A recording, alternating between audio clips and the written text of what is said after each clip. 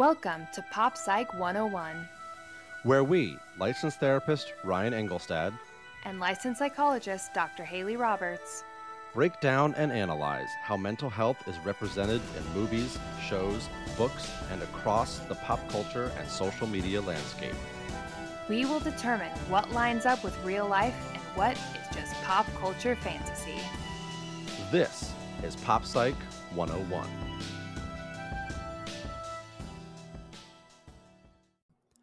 Welcome back to Pop Psych 101. I am licensed therapist Ryan Engelstad, here as always with my co-host, Dr. Haley Roberts. Hello, hello. Yes, Haley, we are back. And I almost said yes, chef, because we are going to be very organized and very on point today with how we are coming in and out of our intros and then with our back and forth. We're going to be right on top of this like a French kitchen would, because we are talking about the Hulu television series, The Bear. Yes, the fantastic series. Yes. So we are going to get into all of that after our break. But obviously, you know, this is a very unique setting. And, you know, when this show just started getting popular over the course of the summer, you know, you were hearing a lot about how, I've never really seen a real restaurant kitchen really reflected like this. Mm-hmm. And it does. I mean, it does feel very real. Yeah. You know, almost like it could be a documentary, like the way Mm-hmm. that they're filming it, like you're in the kitchen with them. But for me, it certainly gave me some flashbacks of my own. I have worked in a couple of different restaurant settings. I've done like busboy stuff. I've done dishwasher stuff. I was technically a manager of a gelato shop for one or two summers. So I've got all the different layers of experience to a certain extent. And, you know, it had me thinking about, yeah, this is a very unique, stressful environment, and one that probably most of the people in these settings could benefit from one form of support or another. Yes, definitely. Yeah, it's a lot of pieces moving all at once. Yes. And the experience that I felt like I had to share, because it sort of speaks to this whole thing on a much lower level. But, you know, for me, my family sort of also runs a restaurant. My mom is a business manager for, shout out to Belmar Fishing Club. Woo woo. And she has been running that ever since we moved to the Jersey Shore. This is now like 30 years ago. I, as the oldest son, as the oldest child on this side of the family, I had like the first opportunity to work at the restaurant once I became old enough to have a job. So what do you do as your first job in the restaurant industry? You are a dishwasher. Yes. Shout out, just because basically that's all you can be trusted with in a stressful environment. And I did 2 days of dishwashing for some very intense, like Labor Day weekend type parties. And I decided that I had had enough and I didn't want to work in the restaurant industry anymore. At least not there. I did another summer busboying and things like that at other places. But the funniest part of that is now that after I had a very limited experience there, all 3 of my siblings and like, I don't know, 7 or 8 of my cousins have subsequently all worked there for multiple summers. Oh, funny. So they all have this like very tight, you know, family relationship. Like anytime we're there for a family party, it's like, oh, employees of former employees all come in. So it's like 20 people that all work together multiple summers. And then I always manage to sneak in, even though I did not work in there at any point with them. But I still claim it. You're Carmy. Well, you went off and got your experience somewhere else. yes, I certainly did. But then did not come back, because, you know, sometimes you just have to know enough about yourself that, you know, certain environments you're not cut out for. So funny. So I don't know how you feel about the restaurant industry, but I had just enough experience to know that I didn't want to help people that way. Yeah. Yeah. Yeah, I've definitely worked in the service industry as well. I worked in a cafe and then I bartend for festivals. And it is lots of people moving quickly, you know, 10 hours on your feet, a lot of like 8 people all moving in the same 4-foot space, like one of those kind of things. And I definitely think this was a very good representation of that. And A lot of the back of house details were really good, like drinking water out of like whatever container you can find. Mm-hmm. Yeah, it was really great. And in terms of like, do I think this is an experience that everybody should have? I do have thoughts about it, but also comedian Kyle Ayers has a bit about it. And I think we're going to ask him if we can let him explain the thoughts on people getting experience in the service industry. What do you think? Fantastic. We could use that that additional perspective. So please take it away, Kyle. This is fun. Clap for your bartenders, servers. Crazy. Imagine having to serve you. Think about the nightmare you are. Who here's worked in the service industry before? Raise your hands. Very black people raising their hands. I have. I feel like everyone should have to. Do you ever go out to eat with someone who's like an asshole at a restaurant? I went out and ate, and my friend did this to the server. And you should be able, the server should be able to kill them. If you do this, you should. I watch once a year a server should be able to kill someone. I think that if Netflix is here, that's my show. Once a year, someone does this, you're like, all right, I'm gonna Candace. I'm gonna hunt Candace today. But they did this. It's very frustrating. Everyone who is an asshole at a restaurant has the same thing in common. They have never worked at a restaurant before. And I feel like everyone in America needs to, so adults know how to behave. In some countries, they have this thing called conscription. And how that works is from age 18 to 21, everyone legally has to serve in the military. I think America would benefit from restaurant conscription. Age 18 to 21, everyone is legally a server. That is what you do. It's like, oh, you want to study abroad? Too bad, you got drafted by Chili's. You want to get back to your baby, get these baby backs out to 10, then we'll talk. I've never been to war. I have worked a Mother's Day brunch. Well, it was bloodier. The Marys? Alright. That was fun. Someone had the same thing as me. That was cool. That was tight.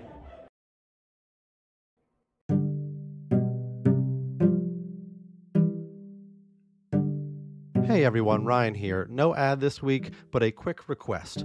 We would love to know where you follow us, so if you wouldn't mind taking 10 seconds while you're listening to today's episode, reach out to us on your social media of choice.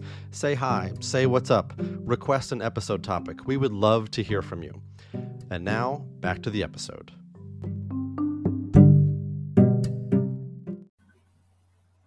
Pop Psych 101 discusses mental health as it is portrayed in pop culture media, and because of this, we often cover sensitive topics that can be triggering for some listeners.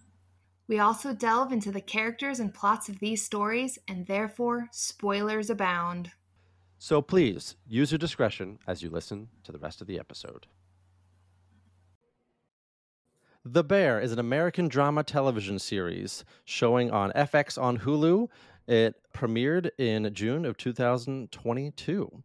In The Bear, a young chef from the fine dining world comes home to Chicago to run his family sandwich shop after a heartbreaking death in his family. A world away from what he's used to, Carmy must balance the soul-crushing realities of small business ownership, his strong-willed and recalcitrant kitchen staff, and his strained familial relationships, all while grappling with the impact of his brother's suicide.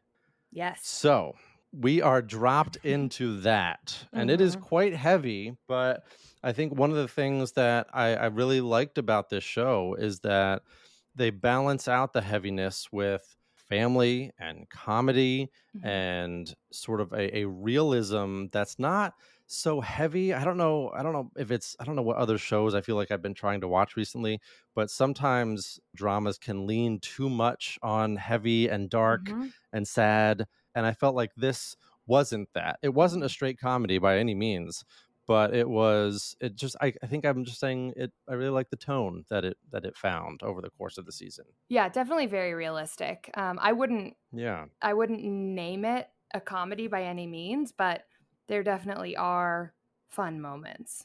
It was very realistic, I think. Yeah, so we're dropped into both this literal family, which includes Carmy, or Carmy Brizzato, his cousin, Richie, and their sister, Natalie, or Sugar Bizzato, and their brother or cousin Michael was the one that, unfortunately, before the events of the show take place, had committed suicide. And he turns over the restaurant that he had been running to Carmy, or Carmen. So we're dropped into that with Carmy, and immediately we're getting sort of this weight that the family is recovering from, all while trying to keep the business afloat, and the stress of financial stressors. And I think another part of this is just the sort of family of the employees that also work at the restaurant, who all also depend on the restaurant for their livelihoods. And you can just kind of feel the weight that everyone is hoping this thing's going to stay afloat while Carmy takes over. Yeah. So when we're dropped into this, Haley, and we see, as you pointed out before we started recording, the first scene really being Carmy's, we call it a nightmare, hallucination. No, yeah, it's while he's sleeping, right? He wakes up from it. Yeah, of more or less being attacked by a bear. Yeah, right. And then periodically throughout the season, he also has some of these, I think we might call these also nightmares. I think the one that's jumping out to me is when he sort of wakes up and sees the kitchen is on fire. But then that actually happens in real life in the last episode of the season. So he's obviously under a tremendous amount of stress, which we don't need to be dream interpreters to figure out. So. No. Yeah, and what are you seeing with Carmy when we're dropped into with him? Yeah. So, excuse me. What we see a bunch with regard to those moments is a lot of traumatic dissociation, particularly with that last fire. Basically, the kitchen catches on fire and he just steps back and stares through it, not even stares at it. And Richard ends up having to snap him back to reality and be like, hey, what's going on? Where are you at? And basically, dissociation, trauma-related dissociation, which I think is kind of what's happening here, is sometimes described as a mental escape, when physical escape is either not immediately needed or not immediately available. And it basically, somebody just becomes so emotionally overwhelmed that they don't know what to do. And the whole vibe of this entire show is just stressful and emotionally overwhelming constantly. And so it's no surprise to me that he has these moments, particularly since he's kind of repeatedly saying that he doesn't really know how to talk about it or how to deal with it or who to talk to about it. And he's kind of trying to fix everything for everyone all at once. And I think his brain is just trying to process it as best as it can, and it's not making it easy for him. Yeah, and the people that he's surrounded with are on different levels trying to make it easier for him. Certainly Sugar, his sister, is very concerned about him. Richie and Carmy's relationship is a really interesting one. Obviously, Richie, maybe at least initially, is a little resentful that Carmy's coming in from the, high class world of fine dining to take over the restaurant. Maybe he thinks that he should have gotten control of the restaurant from Michael. And obviously, Carmy comes in and tries to change certain things, and she's certainly resentful of that. And then we have everyone else from the restaurant, and they are receptive to Carmy to different degrees. And it's really interesting to see as a group, right, how they support one another in sometimes inconsistent ways, sometimes more challenging ways. And it's an interesting case study in group dynamics in that sense. Yeah. Absolutely. I think his sister, Sugar, her thing is basically sell it, leave it, get out. Why? Why are you here? And he says, I'm going to fix this place. And she says, nobody asked you to. And I think that that's a really good representation of how people see grief differently. For Carmy or for Bear, he felt that, he says in the last episode, I feel as though fixing this restaurant is fixing my relationship with my brother. For Sugar, she had a relationship with Michael because she was there the whole time. It also seems like her relationship with the restaurant was strained in some ways. And so she's just get rid of it, make it easier on yourself, but it means something different to Bear. And I think that that's important to recognize, is that grief happens in different ways. And her she's let's move on. And him, he's let's kind of get resolution in some way. Yep. Rick or Richard, Richie, who may or may not be his cousin, because at one point they're like, he's not actually my cousin, which I was like, that's very Chicago. Yeah. But he really liked how things were going. He wasn't worried about the money or anything like that, because he was supplementing it by selling drugs, and he was kind of getting by, and he was like, whatever, it's working. And Carmy comes in and he's like, okay, but it's not working like a restaurant. It's just working like people all throwing whatever they want, wherever they want, however they want. And Richie gets really stuck to tradition. And what I mean by that is more like a habit-based tradition rather than like actual tradition, but he sees it as tradition. And Carmy comes in wanting to change it. And he struggles with that. He struggles the most with it. The person I think who appreciates it the most is Marcus, because Marcus is dying to learn how to basically bake and be a pastry chef. And so when given the opportunity to learn, he's very excited about it. Tina's fine as soon as the rapport is built. What I really like about her is that she is the best at communicating in a way that you kind of don't expect, because she's very kind of like, she kind of blows people off a little bit, but I think in a way that's very compassionate and very thoughtful. And she like checks in on people and asks them how they're doing, and does it in a way that's like really cool. And I like had a note somewhere where I said, Tina's the best at reading other people's needs. And this is from the last episode where she checks in on Carmy. And then I go, she does it without being smooth. And so like, it's kind of awkward and she doesn't really know how to say it. And what I love about that is I think that is a fantastic example for us, that like checking in and caring and being compassionate doesn't have to be smooth. You don't have to say the right thing. It doesn't have to come across like thoughtful and deep. It's just like, just let the person know that you also love their brother and you're thinking about them. Like that's all people really want to hear. Yeah, they're all struggling. Yeah. Well, they are. And you know, it's interesting because as we said, you know, Sugar is probably the one, at least initially, who's sort of most attentive to Carmy's needs. And Carmy at one point tells her, you know, as she's sort of checking in on him, he says, I'm fine. I just have trouble breathing sometimes and I wake up screaming, you know, very nonchalant, as if that's normal. And we get this sort of idea over the course of the show that for people who have worked in specifically this restaurant, but it also feels like restaurants and kitchens in general, it is sort of expected to be stressed to the point of breakdown. That is just sort of a normal part. If you are in this industry, this is what it's like. This is, you know, you shouldn't expect it to be anything else. And it was interesting, actually, Bon Appetit, of all places, reviewed this show and just talked to a bunch of people who all said, like, yeah, toxic restaurant culture is a thing. Yeah. Where excellence is expected,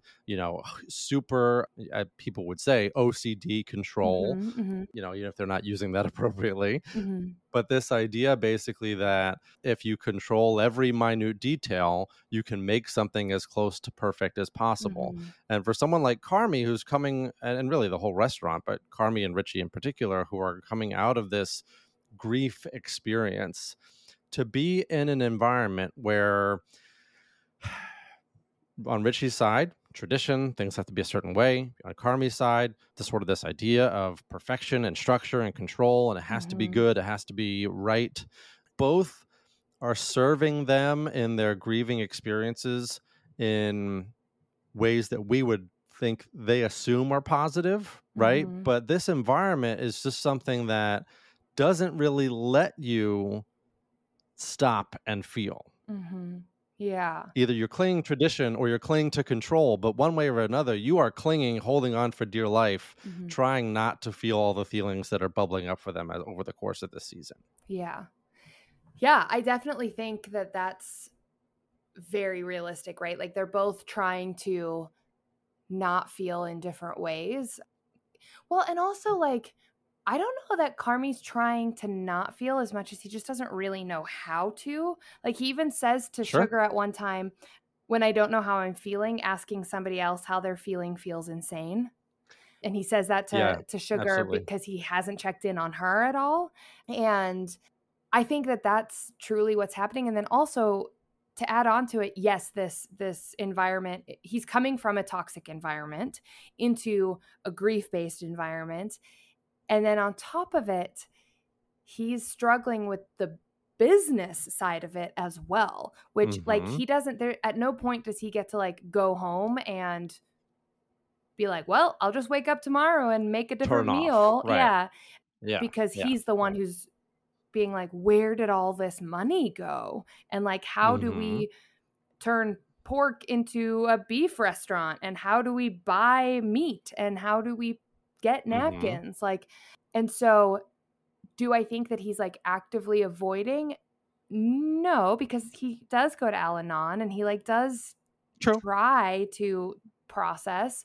But I do think that like he is given an environment where not super functional coping mechanisms can be glorified. And, you know, basically like the just shut up, put your head down, keep going, don't think about it.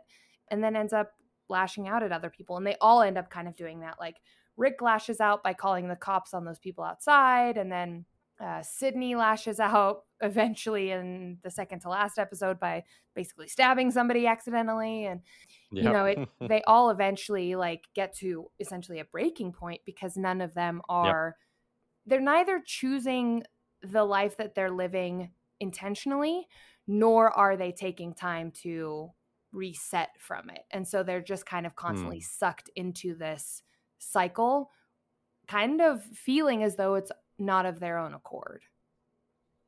Yeah. And Carmy goes from the sort of fine dining relationship where he's not in charge, actually far from it, right? He is, you know, the one who's being told what to do and is being berated and is being held to this impossible standard. So as far as we can tell, he's not actually ever been fully in charge of a restaurant in the way that he ends up having to be in The Bear. Is that, am I missing or forgetting anything? I mean, the restaurant industry is such like an interesting hierarchy because there's people who are like in charge without being in charge, and that's of course. So he's clearly up higher up the ladder. So I think he was he's not on the bottom rung. And so I think that like because in the last episode, Marcus asks Sydney like, well, who was the best meal you ever ate? And she said it was Carmy's. So by saying that, if she just goes to a restaurant and his meal is the best one she's ever eaten, he's basically in charge at that restaurant. But for sure. It's also there is somebody above him who can come in and berate him, as does happen. Well, and not only that, but someone who handles the bills and the ordering and the the payroll and the taxes. Yes, and the debt and all these things that I'm sure a head chef would not be involved in whatsoever, ideally. Right. So to take on that pressure, is a particular thing. And that's why the kitchen on fire is such an evocative visual that he experiences, because for him, like, the kitchen is a kind of home, or basically is home. I mean, certainly in terms of where he spends most of his time, but then for it to be on fire and him sort of being paralyzed in that moment of what to do, what can I do? Maybe there's nothing I can do. I think is a really good example of sort of what it's like for him emotionally in a lot of different ways. But we also see a lot of, as you were pointing out, as you said, he goes to Al-Anon. We see a lot of resilience with this family, with this crew as well. Yeah. And I definitely wanted to kind of note that and talk about that a little bit as well. In particular, Sugar's sort of insistence that he go to Al-Anon, which for people who don't know, Al-Anon typically is attended by loved ones of alcoholics. So basically, but it doesn't just have to be alcoholics. There's also Nar-Anon for loved ones of people who abuse substances, but there's a lot of bleeding back and forth because they acknowledge that Michael wasn't just drinking, for example. They acknowledge that he did drugs as well. But Carmy goes to Al-Anon and initially is not actively participating. He's listening, and it's clear that he's emotionally affected by some of the stories and some of the things that are being shared there. But I love the inclusion of this in general because I think it's so powerful to experience those settings and experience other people navigating your challenges, and either they're on the exact same path that you're on, maybe they're further down the road and they've learned how to accept and cope in different ways, or maybe they're even struggling more than you are. Maybe the sort of processes for them has just begun. And I think it's so important that people kind of see the sort of power of that specific kind of support. Not that it's exclusive to drug or alcohol use, but as supportive as the kitchen is, it was clear that Carmy needed something outside of that environment also. Yeah. I don't know what sort of how you experienced that, but yeah, that really came through for me.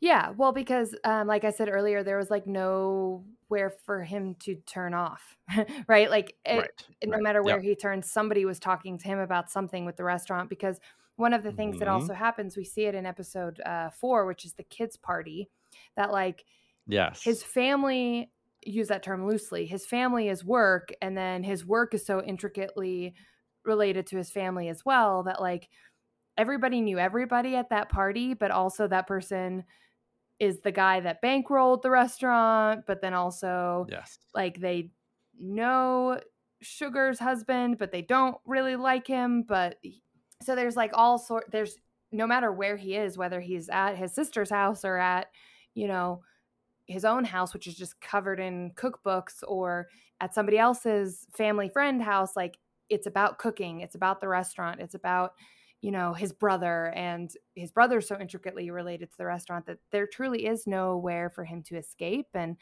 what I really like about the Al-Anon piece is that they show us that he attends, but they don't like make it this central theme until, and then Sugar says something like, you just need to go to the meetings. And he's like, I've been going. Kind of suggests that he's been going regularly, which I really liked, because I think that's a very good representation of therapy, whether it's group or individual therapy or however you experience, is like usually around 1 hour a week of your whole life. It is actually such a small part, but it's such a meaningful part. And that's why that consistency of going every week and having that space to not have to solve the books and to not have to cook anything and to not have to fight with Sydney or explain to Sugar or whatever. And truly just to be able to see that other people experience what you're experiencing in their own way, I think is really powerful. It's, it's the idea of being seen that we've talked about before. Having your experience be seen. Yeah, super powerful. Obviously just attending is doing something positive for him, but we see in the last episode 8 of season 1, him share sort of when prompted to, is there anybody who's been here for fewer than I think she says like 15 groups or 15 weeks, want to share. And he just comes right out and tells Michael's story. And as you hear him telling Michael's story, you sort of get some of these dots connected that Carmy's been through over the course of the season. And we start to feel some of the weight lifted. Obviously, it's still a very powerful, emotional moment, but there's so much value in, yes, he is being seen, but now he's telling his story, right? And maybe for the first time, as far as we know, as far as we can tell. I think so. Yeah.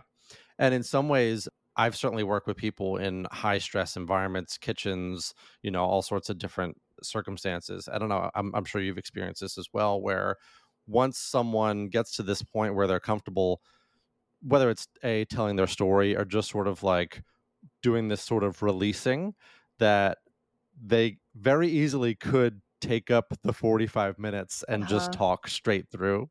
And then sometimes I'll have people who are like, oh my God, I'm so sorry. Like, was it okay that I did that? In other words, like sort of a sense of self-awareness of, I haven't talked about what I've been dealing with all week or all month, and this sort of, I needed to do that, even though I didn't know that I needed to do that. I'm sure that you've seen that as well. Yeah, that happens a lot. Yeah. It's like, wow, I didn't think.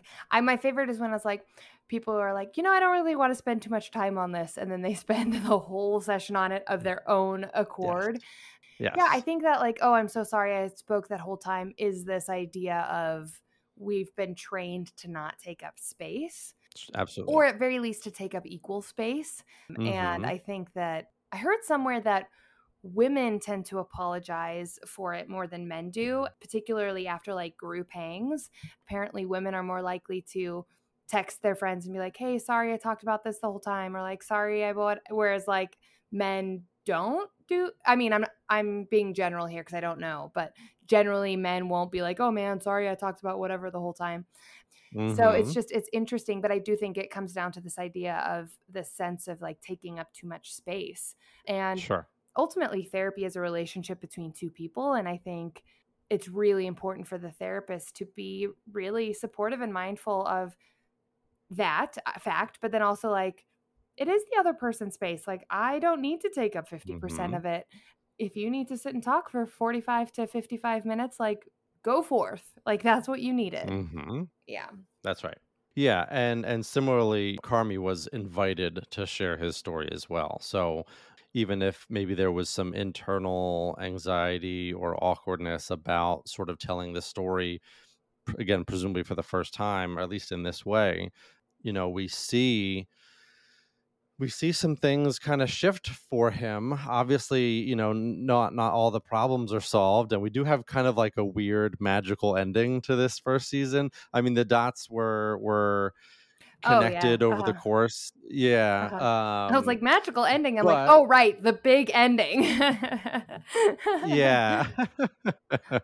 But we can come back to the magical ending, but I think this experience of, okay, I'm gonna talk about this, or okay, I'm gonna deal with this. So we have a lot of those sort of like mini moments throughout this season. I think it was also during the kid's birthday party scene where Richie is sort of acknowledging why he's on Xanax, why he takes Mhm, Xanax. He says, mhm.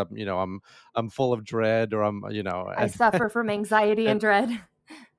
yes, and Carmi's like, who doesn't? And Uh-huh. it's again this sort of feeling for at least this family or these people from this restaurant, where it's just like kind of like, okay, like we all are experiencing that. And I think Mhm, there's something unintentionally invalidating about that. And look, obviously, I don't think anyone is again intentionally trying to sort of minimize this shared experience. mhm, But I think there is this idea of like, this is just what we're supposed to be dealing with. Like, mhm. this is normal. Yeah. And I think that is sort of, going back to this article on Bon Appetit, like part of the toxic restaurant culture, Mhm, which is that it permeates the family, all the mhm, employees, the sort of hierarchy top down, where it's like, this is what you signed up for.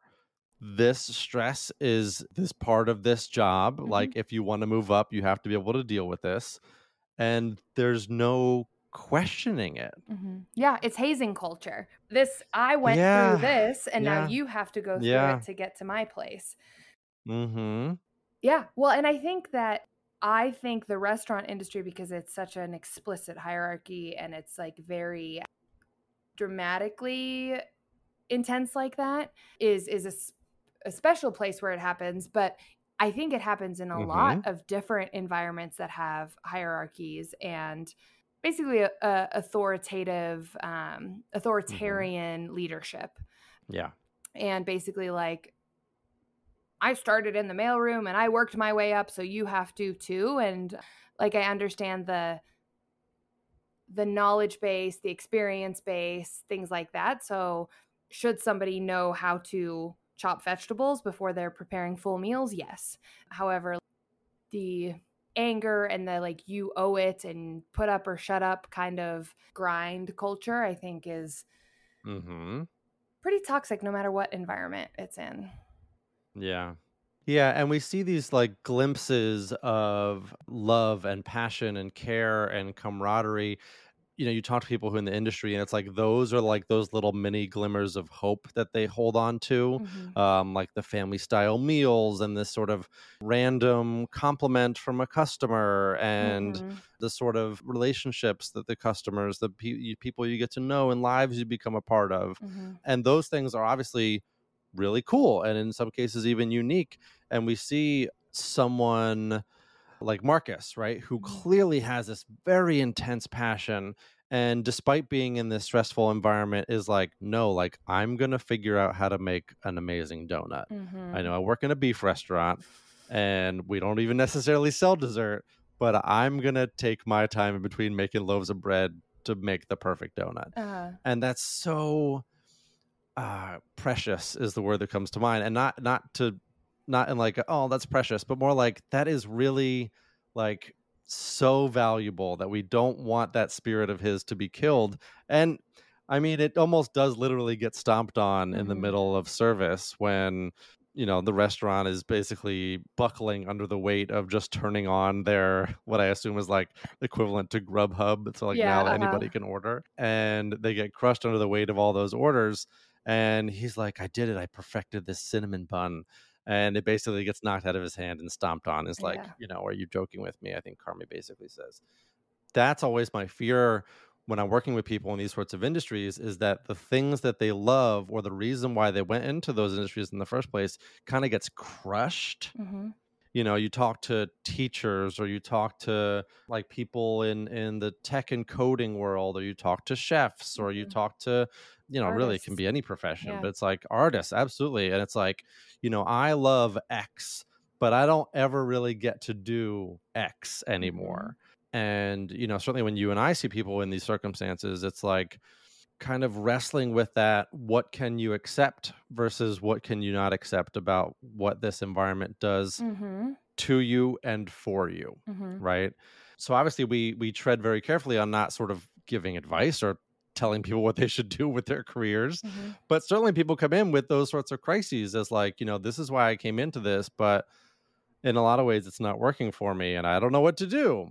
And so what do you do when posed that with that sort of like, I don't know what to do about this problem, right? Because obviously in many ways it's not binary either. There's like lots of sort of shades of gray about what they can do to navigate it as well. Yeah. What do you think I do? Oh, well, can be summed up with one word. I'm not going to make any assumptions. I'll let you say it. Okay. Values, right? So basically, I check in with the person about like, what is it that you want versus what is the situation in which you're currently getting that, or are you not getting it, right? So if what you want is to create donuts and you are working for a place that is only allowing you to make cakes, do you want to make donuts at home? Do you want to apply at a donut shop? Do you want to ask them if they can put donuts on the menu? And I think that like it's really a matter of like figuring out with what you want, what are your options within the context that's out of your control. So what I think is so funny is the way that you spoke about Marcus was this like, oh, this precious kid who has like this passion, and he kind of annoyed me with that. I was like, oh, dude, interesting. Okay, like, that's funny. I love that you want to do this thing, but this is not the time. I kind of got annoyed with that because I was like, that's like, it's not his job to make donuts. No. And also like what I was also kind of annoyed was he was getting in his own way. And that's the part that was really bugging me, because he was loving working with Carmy and he was learning so much from him, and he was learning and Carmy was letting him, like the scene where he's like, hey, I need to do this thing. And Carmy's like, do you know how to do it? And he's like, I'll figure it out. He's like, great. He was giving him the opportunity to like learn in the way that he wanted to. Yeah. But he like kind of screwed himself over a little bit, right? Like he made some mistakes along the way, for sure. Yeah, because the thing is like in that moment, like if you lose your job, that's the place that's giving you the space to do this thing that you love. So if you want to do the thing you love, the first thing you need to do is keep the job you have, not for the sake of keeping the job, but for the sake of doing the thing that you love. And so like that was what was really frustrating me, was I was like, dude, you're not going to be able to do this anymore. Finish the cakes. You can make a cake real quick. So just make the cakes first and then spend time on the donut or the cinnamon roll or whatever you're making at the time. Well, that's what's concerning, right? Because we find out that he's basically living there. He's got the sleeping bag set up and he's got the whole thing, right? And that feels like, again, like part of this toxic culture where it's like, if you really want to get ahead, Mm-hmm. you kind of have to, this has to be your whole life. This is all that there can be for you. Mm-hmm. And he's sort of like willing to do that. Which sometimes is the case. To be fair, like right, it can both be true that that's accurate to move up in the industry, and it's also really terrible for that to be the truth. Well, and so like, for example, people who are trying to switch careers, it may be that for a few years you don't sleep very much, or you struggle, or if somebody who's starting their own company, like there's going to be stress that you're going to have to put up with, because it's not easy to start a company.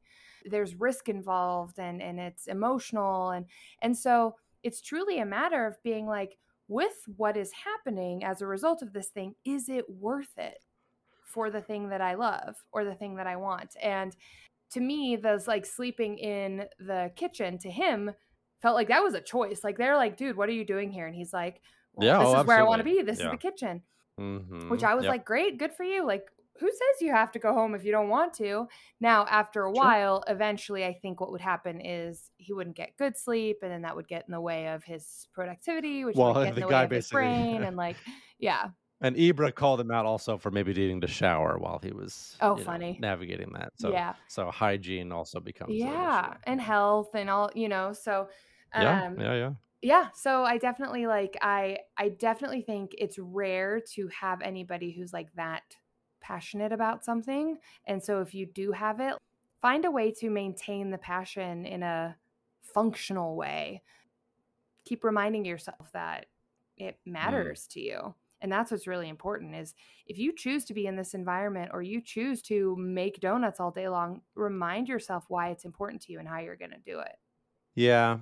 No, it's a tough one, because, to your point here, certainly there are circumstances where it's like, I don't have a choice. This is the only job I know how to do, or this is how I feed my family, or this is how I pay off my student loans, or whatever the circumstance might be. Sometimes it's just, okay, if this is what you have to accept and deal with, how can we do that effectively? Can you go walk into the back alley and take breaks and do a breathing exercise? How can you survive, basically?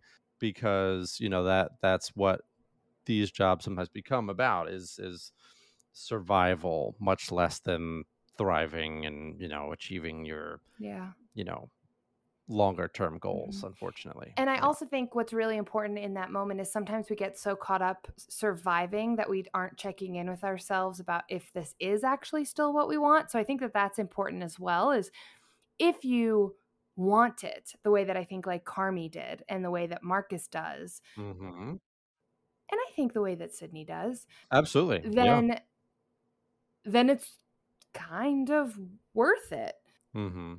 I think there's other people who just kind of get caught up in it, and it's what they're already doing, and so they just kind of keep doing it and never stop and ask themselves, like, do I even care anymore? Like, do I even want to do this?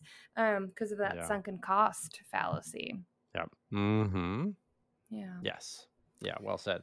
And I think, we were talking a little bit before we started recording about the sort of organizational hierarchy, and you said the sort of for sort of organizations or families where there's a authority figure, and certainly in the restaurant industry, Carmy goes from fine dining sous chef to now he's in charge, and the way he treats Sydney, a character who I thought was really well portrayed as like another person who has dreams and aspirations of things that she wants to do in this world, and specifically with Carmy, because she knows that he has the skills and the ability. And she comes in and she's so excited, and she's got that sort of like overachiever vibe where she writes him up a huge report of all the different ways that she could help him, make the restaurant run better. And she wants to give him different dishes, and she agrees to sort of be his sous chef and take over the French, not battalion, but something like that, where it's like, whatever it's called, basically like this idea of this very strict organizational structure. And he kind of, turns her into what it was like for him, under his boss and his previous experiences. And, I found myself wondering, like, do you think Carmy knows he's doing that and is sort of like what we're talking about, like, this is normal. This is the way these restaurants and these kitchens run. So he's treating her. This is just the way that sous chefs are treated. Or is it just so ingrained that it's almost like he's not even aware that he's sort of passing on that organizational structure? Yeah. I don't think he's doing it on purpose. I think he's so stressed that he has somebody below him who he knows can handle a lot, and so he just keeps giving her more and more and more and more. She does show herself to be, and that happens a lot in real life. Like, the people who are really capable and show that they're capable actually get more and more and more and more and more responsibility, kind of to the point where, like, sometimes it's not even fair, right? Because it's like, oh, well, give it to so-and-so, they'll say yes, or give it to so-and-so, they'll be able to figure it out. It's like, they're already doing 5 things. Give it to the person who's only got 1 thing. But I think the kind of issue with Sydney and Carmy is Carmy comes in and he immediately wants to change it to things, and he puts the responsibility on her to change it. And he doesn't listen to her, that this is not going to work in this environment, in this, like, you know, Chicago neighborhood, like rough and tumble kind of vibe. Like, it's not going to work just day one. And he doesn't listen to her. He's basically like, just make it happen. But then on the reverse side, she doesn't listen to him either. And there's things that she jumps in and wants to change right away. And he says, like, no, we can't do this right now. And it's not ready yet, or yeah. And also, like, we'll do it later, because he's truly just trying to, like, get enough meat. Like, he can't think of another dish. Yeah. And that's some of the advice that I got once that I think is some of the best advice, is like, you have to learn a place before you start changing a place. And I think that that's really important, is like, get in there, figure out how they do it first before you start coming in with your own ideas. And basically, we see that with Tina. Like, at first she's like, no, I'm not doing any of this. I'm not wearing this apron, blah, blah, blah. But when she, like, gets to know them and starts to, like, recognize the structure and like the structure, she starts wearing the apron. And that's how change should happen, by listening to the people who are there and communicating, which unfortunately Carmy is no good at. He's not a good communicator. Like, even when he, like, apologizes to Marcus, he just, like, taps, like, the oven near him, and he was like, well, it's good to have you back, man, and then, like, walks away. Like, that's his, like, whole, you know, like, he says a lot in that moment, but, like, he doesn't say anything in that moment. And he apologized. We'll give him credit for the apology. He definitely apologized. He definitely apologized. But I think, like, Sydney needs to know when to shut up, and Carmy needs to know when to like, put a foot down. But then say more. And then Carmy also needs to know when to listen to Sydney. And that was very frustrating to me, because I was like, if you two would both just, like, explain yourselves, or, like, recognize that it's not the time, which is kind of what I said to Marcus with his donuts. Well, like, it's not the time, man. I think a lot would have been solved, and that's what it comes down to with teams, is, like, people really need to, like, know their roles, know their responsibilities, and communicate and listen. Like, it's super necessary. Yeah. It was interesting to see the different employees of the Beef. I kept wanting to call it the Bear, but it doesn't actually become the Bear until next season. Right, next season. How they all each, you know, especially as they're instituting I think it is the French Brigade. Anyway. You said battalion earlier. I said battalion. I think brigade is the right word. Yeah. I mean, yes, they're going to war. It feels like it. Yeah, and you know, you can kind of see the look on their faces initially, especially when Sydney is kind of like explaining everyone's roles and how's everything is going to work. And I know for me, I was like, I felt afraid for Sydney and for the kitchen, like, oh my God, this is not going to work. Just like the stress of no one caring as much as it felt like she did.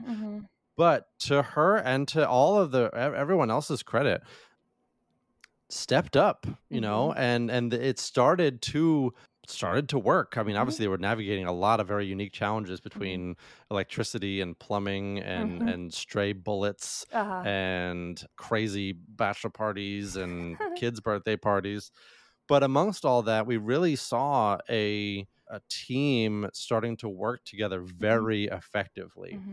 Ironically, sort of going back to what Richie said in terms of tradition, it's like when they started to take on a little bit too much, whether it was we're doing donuts even though we're not doing donuts, or hey, we're turning this tablet on for these mobile ordering.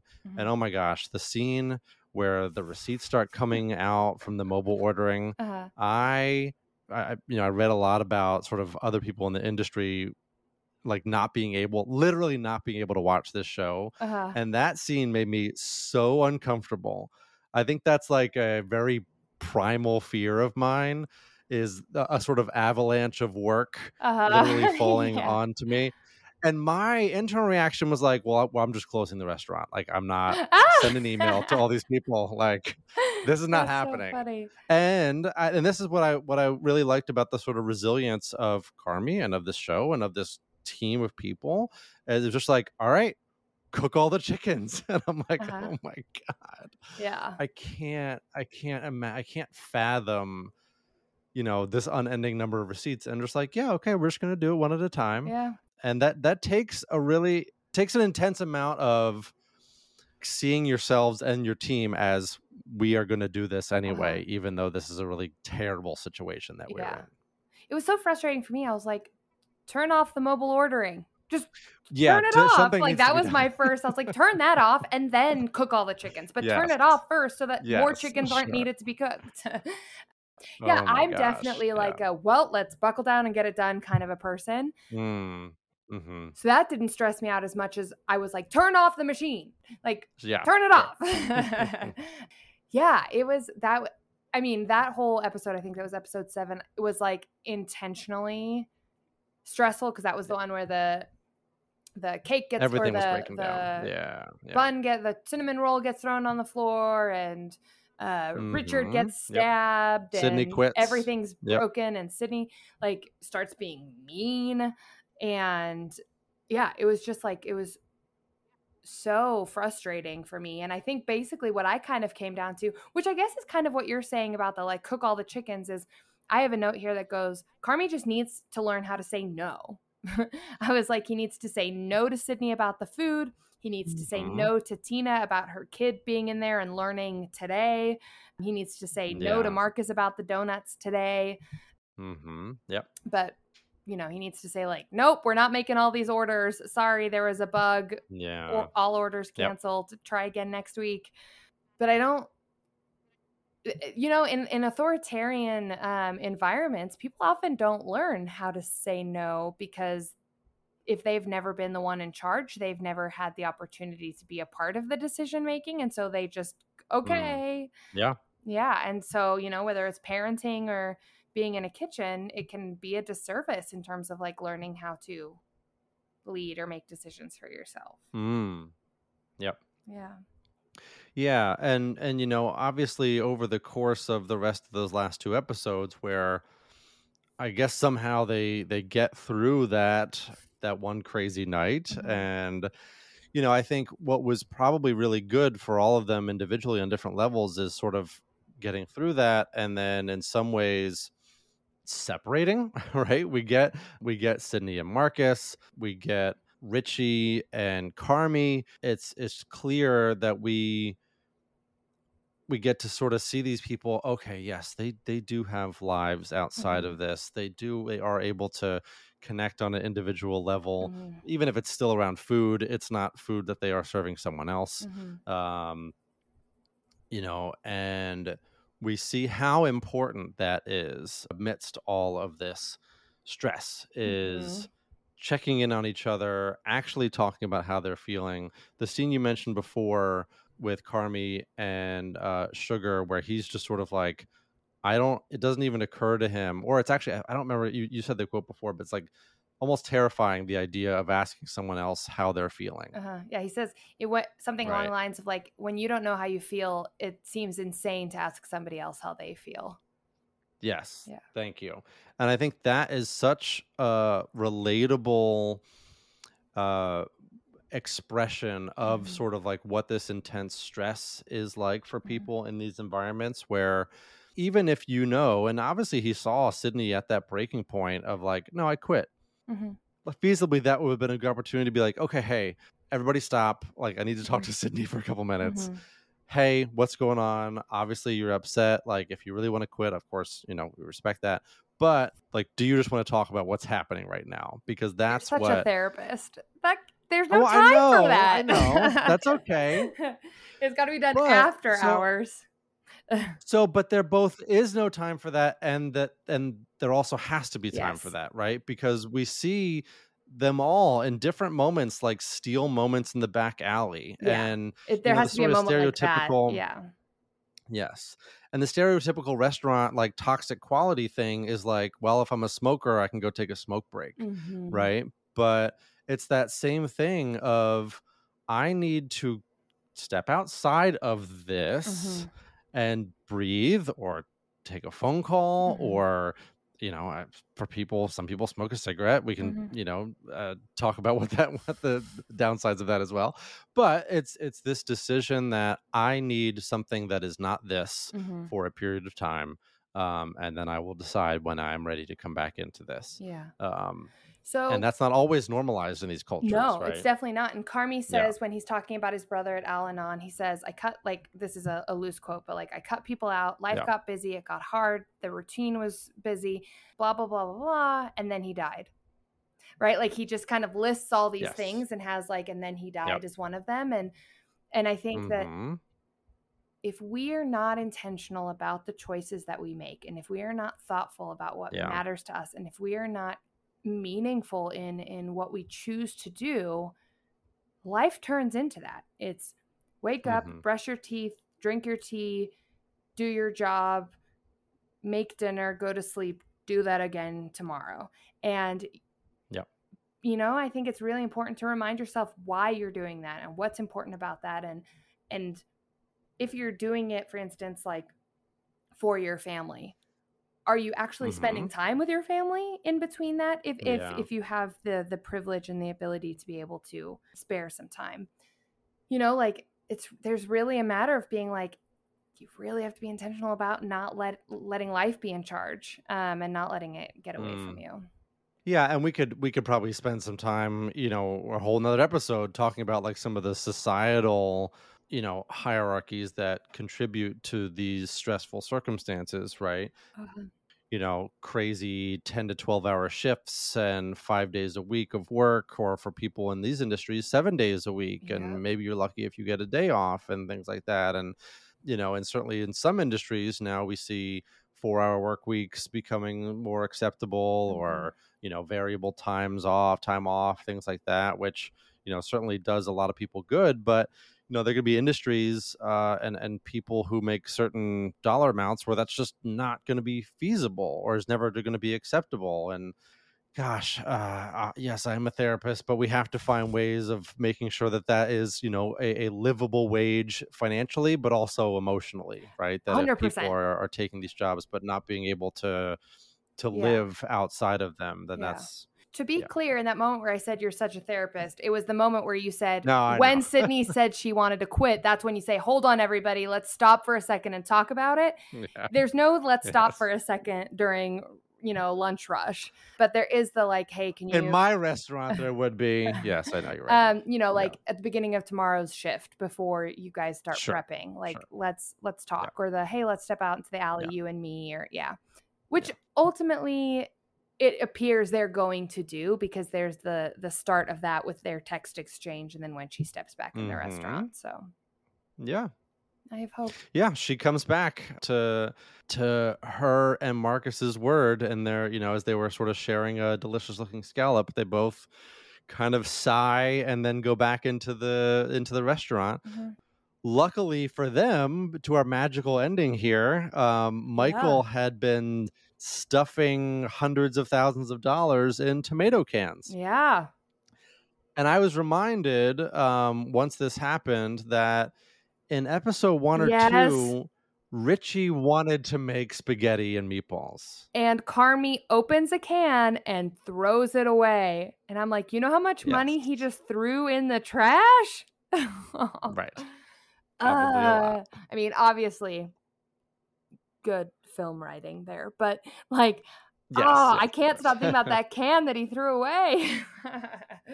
So funny. And then obviously there's the Easter egg of all the cans are stamped with KBL. So that's funny. But yeah, I guess maybe we'll find out why exactly he did that rather than like actually using it to keep the restaurant running. I don't know. But, sure. But yeah. Well, right. Maybe he's like hiding it from the IRS. Like there's still some sketchy stuff going on. Yeah, very weird. So maybe it's a short-term solution. For a problem they'll have to deal with next season. Yeah, because he obviously intentionally wanted Carmy to find it. But we're going to find out more about Michael next season, I think. Yes. Michael and Richie, who also as a character goes through some really interesting transitions there at the last couple of episodes, where he goes from sort of acknowledging that to his ex-wife and daughter he's Richie Bad News, to seeing that, wow, he might have to do like life in prison for manslaughter if this guy that he punched at the bachelor party doesn't wake up, to them being like, okay, wow, I used my one phone call just to basically apologize and tell my ex I love her and give my cousin this letter that I've been holding out on for weeks, maybe months. And we see a possible, really transition in their relationship as well.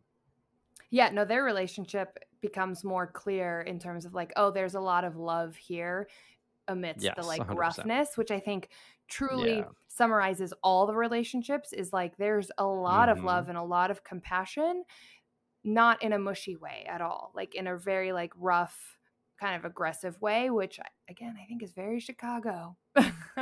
So yeah, I've only been to Chicago once, but every memory that I have of there, this felt like right on the nose, just sort of like raw. It's like this sort of like very like real, authentic, both from like the food to the people to like there's no BS, there's no tricks. Like this, what you see is what you get, basically, but not in a bad way. And like we can actually make amazing food that might look like, a run-of-the-mill beef sandwich, but it's probably the best beef sandwich you've ever eaten. Absolutely. Right? Yeah. I think this is a really interesting show. I'm glad it got the popularity that it did. It's fun when these little shows kind of pop up out of nowhere and really, at least for a summer, kind of grab some attention. So yeah, let's do some reviews. Haley, I'm going to ask you, on a scale of 1 to 5 drug-addled kids' birthday parties, how entertaining did you find The Bear? How entertaining? Yes. I'm going to give it a 4.8. I found it very entertaining. It's everything you just kind of talked about with that, like that raw, authentic, real, like everything felt so realistic. All the characters felt realistic. I didn't like any of them a lot. I didn't dislike any of them a lot. They all just like felt like people who were doing things that people do in an environment that is not organized and nobody's taking charge and the wrong people are taking charge and nobody's listening. And I also, what I really liked too, which you'll probably speak to, but it plays into why I liked it a lot, is that like the way grief was represented throughout this is that like people talk about Michael and they talk about what happened, but they also don't. And I think that that's very realistic for how that happens. And I think that made this show very fun to watch because every person felt like a real person in a real situation in a way that, like you said at the beginning, was like kind of dark without actually being dark. But to me, that's sometimes how life feels. Like sometimes life feels really dark in a way that's not always that dark either. So yeah, 4.8. I liked it a lot. Yeah. This is a super obvious one. On a scale of 1 to 5 cans of tomato sauce with money in them, how accurate do you feel the mental health was represented throughout the show? So yeah, to add on to what you said, all of these characters, so any one of these characters could benefit from being in therapy, and you could tell any one of them, you could tell me any one of these characters was actually in therapy and just wasn't being shown. And I'd be like, yeah, because Yep. you can see that they're doing work, or Uh-huh. because you can see that they're wrestling with emotional things that are at present. Uh-huh. And I that's why I really appreciated, the writing and the character development. And look, it was only 8 episodes that were not even hour-long episodes. I mean, this was a tight season of television, and yet in that amount of time, we got grief, we got Al-Anon, we got, as I said, group dynamics. So I thought it was really, really, really well done. And there are some more moments that I want to highlight probably when we start posting this on social media and things like that, because I think it's really, really good. And I'm always excited to see this kind of depth of sort of mental health insight be addressed in a drama, but in a way that what we said up top is not so heavy that it's like hard. I mean, it's hard to watch, but not Yeah. because of how painful Mhm. the stuff is. Mhm. It's hard to watch because it's real and relatable, and anyone who can see receipts just being spit out Yes. of a machine is like, oh my god, I can't imagine. So it's hard to watch in that sense. And if you are, probably if you're a current or former restaurant employee, it might be literally hard to watch for you, Yes. or triggering in that sense. But all of that just means that they nailed it. And I think in that regard, I have to give it, I don't know, have I ever given a perfect score? I can't think of anything I want to change. I mean, even the Al-Anon stuff, which is sometimes a risky sort of dynamic to portray on screen, I thought was really well handled. Yep. So I'm just gonna say 5 tomato cans. Yeah. If I think of something to change it, maybe I will. But 5 tomato cans with money stuffed in them. Well done, the bear. Yeah. Yeah. I think it's worth every dollar in those cans. Yeah. I Yeah. agree with you. It all felt very real human, like all of it. So Yeah. yeah. Hell yeah, they did a great job. Yeah. So how about that? Out of Yeah. nowhere. Out of nowhere. So we can, yeah, I all of a sudden, like, people were talking about the show. My dad, a handful of people, sort of, oh, like, yeah, this is pretty good. And then all of a sudden I was seeing, all the actors and actresses on the Tonight Show and things like that, and just like exploded out of nowhere. So kudos to them. Really well written, well acted. I can't wait for season 2. I agree. Yeah. Thanks for joining us this week, everyone. Yes, absolutely. Thank you as well. Jeff. Thank you. Yes. For any of all of your suggestions, keep sending them our way. And we look forward to keep sending you out some new episodes in the near future. Bye. Bye.